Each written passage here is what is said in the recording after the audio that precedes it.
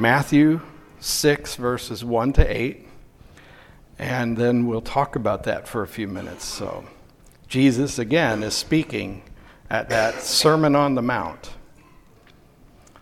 Be careful not to practice your righteousness in front of others to be seen by them. If you do, you will have no reward from your Father in heaven. So when you give to the needy, do not announce it with trumpets, as the hypocrites do in the synagogues and on the streets, to be honored by others. Truly, I tell you, they have received their reward in full. But when you give to the needy, do not let your left hand know what your right hand is doing, so that your giving may be in secret. Then your Father who sees what is done in secret will reward you. And when you pray, do not be like the hypocrites, for they love to pray, standing in the synagogues and on the street corners to be seen by others. Truly, I tell you, they have received their reward in full. But when you pray, go into your room, close the door, and pray to your Father who is unseen. Then your Father, who sees what is done in secret, will reward you. And when you pray, do not keep on babbling like pagans, for they think they will be heard because of their many words. Do not be like them, for your Father knows what you need before you ask him. The word of God for the people of God. Thanks be to God. Up till now, the Sermon on the Mount seminar, as I'd like to call it, has been mainly focused on our relationship with each other and how that affects our relationship with God.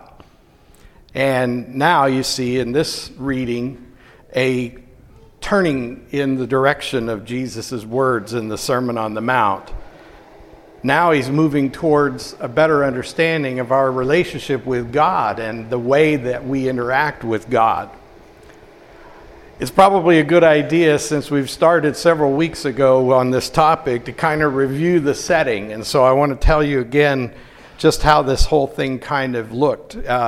We're in the hills of Galilee. We're in the region above the Sea of Galilee, or this great lake. It's a giant lake, really, but it's not huge in standards of say Patoka Lake even. You know, Patoka's probably covering a lot more shoreline in certain respects, but it is a big lake. It's a beautiful lake. It's a very deep lake, and on its western shores, it's really green and beautiful, and there's always a breeze, and the palm trees have a sort of constant flowing of puffing up and down and hissing in the wind. It's really a beautiful place. Capernaum is gorgeous.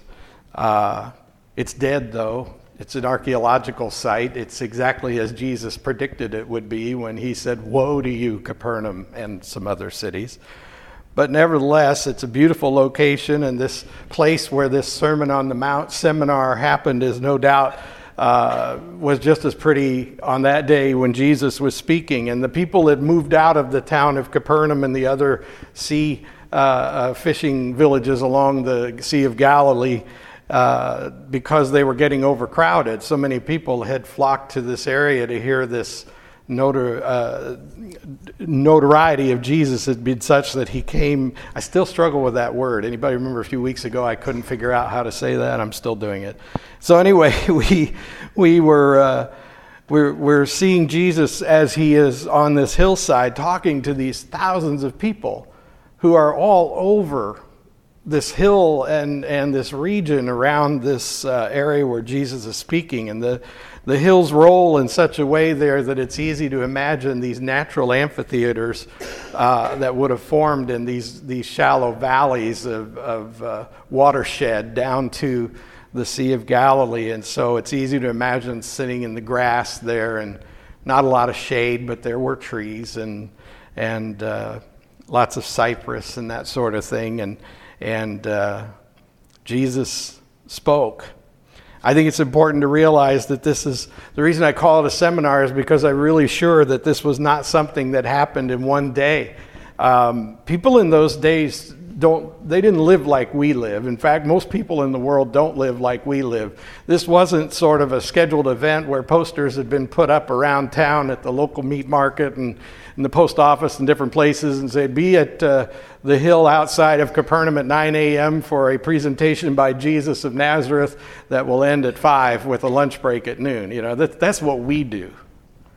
That's what we do. That's not the way things operated there and in most parts of the world. The truth is that people probably gradually heard that Jesus was there, and then they made an effort to finish up whatever they were working on and then make the trip down there to Capernaum and the vicinity in order to hear Jesus. And so he probably took several days to say all of these things. He probably spoke for an hour or so at a time and then rested as people gathered and milled about. And, I hate to say this, but the Sermon on the Mount seminar probably had more in common with Woodstock than a hotel meeting where we have a special presentation. And in reality, Jesus played the crowd in the most skillful way any public speaker ever did in all of time. He knew with absolute certainty that this was the moment when he was to share his agenda, his manifesto, and it was vital that this be done in a special sort of succinct way. But he also was aware that people had come from all over the region, from the Decapolis or the 10 cities. They had come, even those observers who had come from the home office of Judaism back in Jerusalem. He knew they were there. He knew all the people in his audience. Just as I look out over this audience and I see all of your faces, and I know so many of you now and your stories, and he knew. He knew what he was looking at, and he knew when he would say certain things and when he would withhold certain things. It's clear to me, and part of the evidence that I give you for my premise is just that whole feeding of the 5,000 part of the story.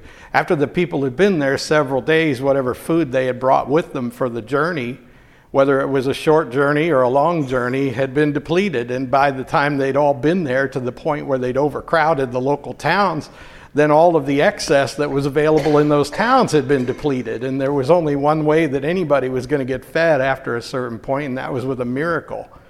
And that makes the whole miracle of the feeding of the 5,000 make more sense if you think about it that way.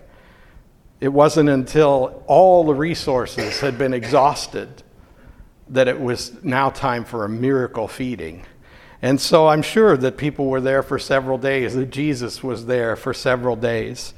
He probably went back to Peter's house and stayed the night during the seminar days, and the people that came visiting probably just slept in the open air, because the seasons as they are in that region would allow for that sort of thing in the right time of year, where you could probably just camp out in the field during the night. See, that Woodstock thing starts to make a little more sense. Some of you probably are thinking, Woodstock? I realize there are people here who are too young to know what I'm talking about. Google it. Look it up on Wikipedia. Just don't associate some of what you read with Jesus and the Sermon on the Mount, because, those of us who remember it will say, nah, that didn't happen at the Sermon on the Mount. Yeah, I hope not. Jimi Hendrix didn't show up. I digress. So now Jesus is talking about prayer, and I think this is strategic. I think he waited until the right day and the right hour to tell each of the things that he said, and he's talking about prayer. And yeah, he talked about giving, I know, in this scripture, but I think if you follow where I'm going with this, you'll realize that the prayer and the giving are essentially one and the same. He's saying the same thing about both of those activities of worship. He says, and when you pray, don't be like the hypocrites, for they love to pray standing in the synagogue and on the street corners to be seen by others. And then he says, I tell you, they have received their reward in full. Now, I know that when Jesus said these things, it must have offended some of the people in the audience, but I've got to be honest with you. I always am. But I've learned in this preaching business, in this pastoring business, that there are plenty of people that he's talking about who aren't offended because they don't even know that he's talking about them. I mean, seriously. I've stood in front of crowds and preached many times, more times than I can recall now, and I'm certain that there have been times when I've said things that really moved someone to elbow the person next to him because they were hoping they were listening. And I believe the same thing happened at the Sermon on the Mount. I believe that when Jesus picked out certain images of hypocrites and described them, it was his hyperbole again. It's his use of exaggerated images to get people to get the point, to understand what he's really driving at. Everyone in that crowd could think of someone in their community who was a little bit over the top in the way they presented themselves at the synagogue and prayed, and the way that they acted. And we all know that those people generally are oblivious to the fact that they look a little absurd to the rest of us. It's true, isn't it? And so who do you think Jesus was talking to then? If he understood, just as I do, that a good speaker, and he was the best of the best, a good speaker doesn't try to single out somebody in the crowd and try to make a point just for them. A good speaker tells the whole group something the whole group needs to hear. And Jesus would have done the same, so he really wasn't singling out those people because they wouldn't have showed up for the seminar anyway. They already know everything. They've already got this down. That's why they want the rest of the world to know it. They don't come to the Jesus seminar down there at Capernaum. The people in the crowd who were offended were people whose consciences were still soft enough to be pricked. Their consciences were still guilty enough to recognize that they had been a little pompous at times in their self-promotion through prayer and public giving. But he also was speaking to us who think that we're not like that. Because in the hardness of our hearts, we find ourselves judging them. In fact, judging each other. So what Jesus is saying basically about prayer and the worship through tithes and offerings, for example, I believe is do it with a softened heart. Do it with an openness of mind that makes it an entirely personal affair between you and God. I think he can be taken literally and should be taken literally when he says, do your praying in private, do your giving secretly. But I also think that what he's really driving at here is don't take yourself so seriously when you're doing it. And I have to say that among the clergy, whom I tend to be particularly judgmental of, there is a tendency to think that it's about us. And I've noticed in church there are some people that are that way too. And the truth is we all need to get it into our heads that what Jesus wants us to do is to make it about God. And to put ourselves second. And to think of this relationship with God as something much more personal than we do. And so when he says make it private, what he really seems to be saying is even when you pray in public, pray as though you're talking privately to the one with whom you have this intimate relationship. This relationship with the God who loves you so much and so tenderly that he has gone to the extent that only God could go to make sure that you could be in his company for all eternity. This is the one to whom you're speaking. And so in that regard, his hyperbole doesn't really have anything to do with the showy, obnoxious person who makes a big deal out of their giving and their prayer, but it's really about you and me. It's about the private way that we pray. And so that brings us to another question we have to ask, and I'm going to ask you something very personally here. You don't have to answer out loud, but I'm going to ask you a very personal question. Do you talk to yourself? I do. Unfortunately, a lot of times it's self-criticism. Is that something you're familiar with? You say hateful things about yourself. You dummy, As I'm waving my thumb in the air after smashing it the third time with the hammer, I'm saying all sorts of profound things about myself.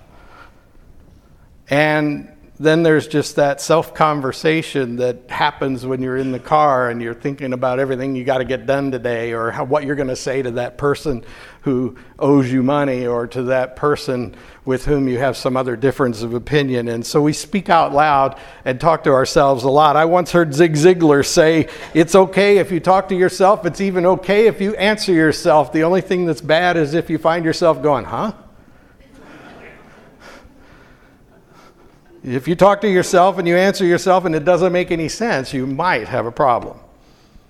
And that's probably more along the lines of those way that the people because talking to yourself can range from going through your shopping list as you're driving to the store to psychotic obsessions. And, there's a big difference. But what we really need to be aware of here is how are we talking to God, or are we just talking to ourselves and asking God to listen? Now there's where I think that Jesus is saying this is a personal matter between you and God. I turn to Jesus as an example, especially in that Garden of Gethsemane scene, which I will talk about a lot over the years to come, because as I've had the privilege of visiting the Holy Land, I can tell you there's only one place I've been in that whole journey that has moved me deeply to the point where I feel as though something cosmic is still there. And I you got to understand, I'm not a big mystic or anything, so this is really something that caught me off guard. But in the Garden of Gethsemane, Jesus, I believe, began the process of redeeming us. I don't think it all happened exclusively on the cross. And the reason I say that is because of what I've experienced myself in that place. And what I recognize after studying that and trying to figure it out is that this is that moment when he who has been in union with the Father and the Holy Spirit for all that is known. I can't even put time frames on it. It's before there was time and space. He who was part of this Trinity of God is separated from God for our sake, for a time. And it's interesting as you observe the prayer that Jesus prayed in the Garden of Gethsemane, because it's the only time you hear him praying where it sounds like the way we pray. The prayer of the lonely, the prayer of the abandoned, the prayer of the ignorant, the ones who do not experience God's intimate presence the way Jesus had always known it. In that moment in Gethsemane, when he is now separated from the Father because he's bearing upon himself the weight of our sin, he is no longer welcome in his Father's house. And he pleads with God, and he bleeds. He's so hurt. It's so lost because he's never known this kind of separation from God. When I read that, I understand what he means for our prayer to be like. Because he wants us to pray to the Father the way he always talks to the Father, the way he always experiences the Father, except on that one occasion when he took our sin upon himself. And so Jesus wants us to have this intimate pillow talk with God. Forgive me for using that phrase if it's offensive to you, but think about it for a minute. When parents, when couples who are deeply in love, who have been married for a long time and have a highly committed relationship, when they talk out in public or even at the dinner table, it's one way, but in the privacy of their bedroom, a man and a woman will talk about things that they won't talk about anywhere else or in no other way. And this is where they'll talk about their worries for the children, or their concerns about the future, or about the stress they're feeling at work or something. This is where they'll talk about how much they need that tender, loving person next to them. This is the kind of conversation that only happens at that most intimate and private location, exclusively held by a husband and wife. And this is then the kind of conversation Jesus is always having with the Heavenly Father and the Spirit. It's that intimate, it's that personal. And when he says, when you pray, it should be like that, not a public babbling with multiple words and a lot of impressive gestures. He says God doesn't really need for you to put on a big show. God just needs you to actually pray as though there is a personal relationship between you and the Father in heaven. And He's given us the Holy Spirit in order to sort of clear away the clutter and open the channel of communication so that we really have no excuse other than the noise inside our heads and our unwillingness to have that level of intimacy with God. When I became a father, my spiritual life changed exponentially. And this is what I mean. After I had children, I started seeing myself as a child in God's eyes, and I saw the tender way that I experienced my children. I saw how I looked at my children, how I listened to my children. And I remember when the children were little, and the kinds of things they talked to me about were cute and fun. They asked me things like, "Where does the sun go at night, Dad?" Or they were asking me for things, will you buy me this? Will you fix that for me? Can I have a snack? Can I go out to play? Those were the kinds of things my children asked me and talked to me about when they were little. But as they are now adults, even with their own spouses and children yet to come, got one coming in February though, they talk to me in a different way, and I talk to them in a different way. There's still this intimacy that can only happen between a parent and a child, and there's still this understanding of the sort of, I don't want to say boundaries too severely, but there's this understanding that I'm the dad and they're still the child, but this is an adult person that I respect and admire and love dearly.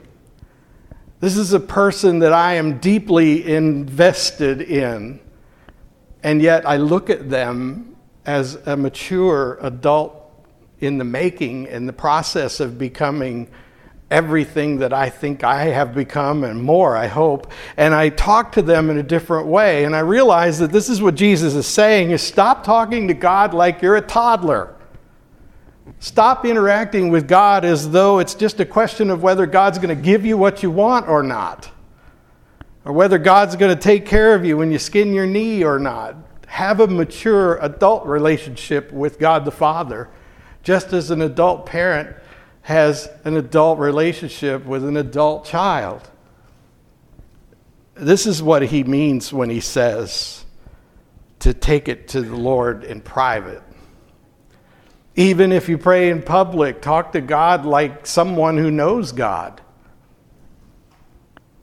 Even when you lead prayer in a meeting or in church services or something, let it be like that. Don't let your prayers be like the hypocrites that Jesus talked about. I've heard preachers do this. They'll deliver a sermon and then they'll re-preach it in the prayer. Yeah, you've heard that too. Or at a funeral, a preacher will pray a prayer that's just downright insulting to the one who died. I've heard that one too. And I've been in meetings where the people who prayed at the start of the meeting pretty much laid out the agenda for the meeting and the outcomes they were expecting and then asked God to bless it. And this is not the prayer that Jesus is talking about. This is the prayer of human beings who are simply looking to God for an endorsement or to acknowledge God to those who might take God more seriously than they do. When Jesus tells us how to pray, he means for us to take it seriously, not ourselves seriously. And then he teaches us those words we prayed, the Lord's Prayer. And I'll conclude by just saying this. We speak those words every week in our prayer time and in the worship service, not because they're the end-all, be-all, but because if we can memorize those words together, then each of us leaves with Jesus' model for prayer burned into our memory. And therefore, if we're asking ourselves, well, Pastor Dan says I'm supposed to pray more intimately to God. How am I supposed to do that? The answer is you've memorized a prayer that Jesus taught us.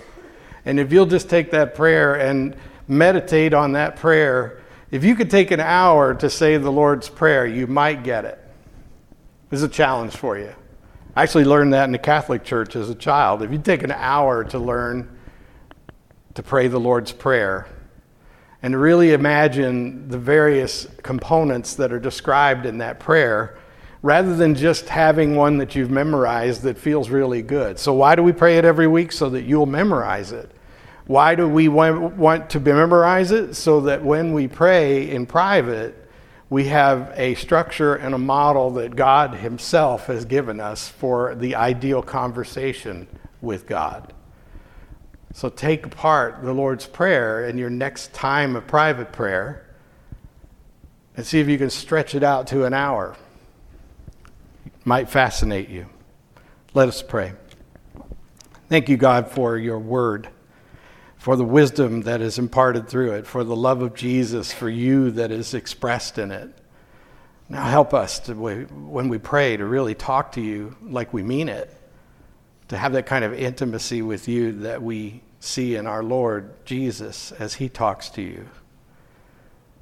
We thank you for letting him be separated from you for a time for our sake.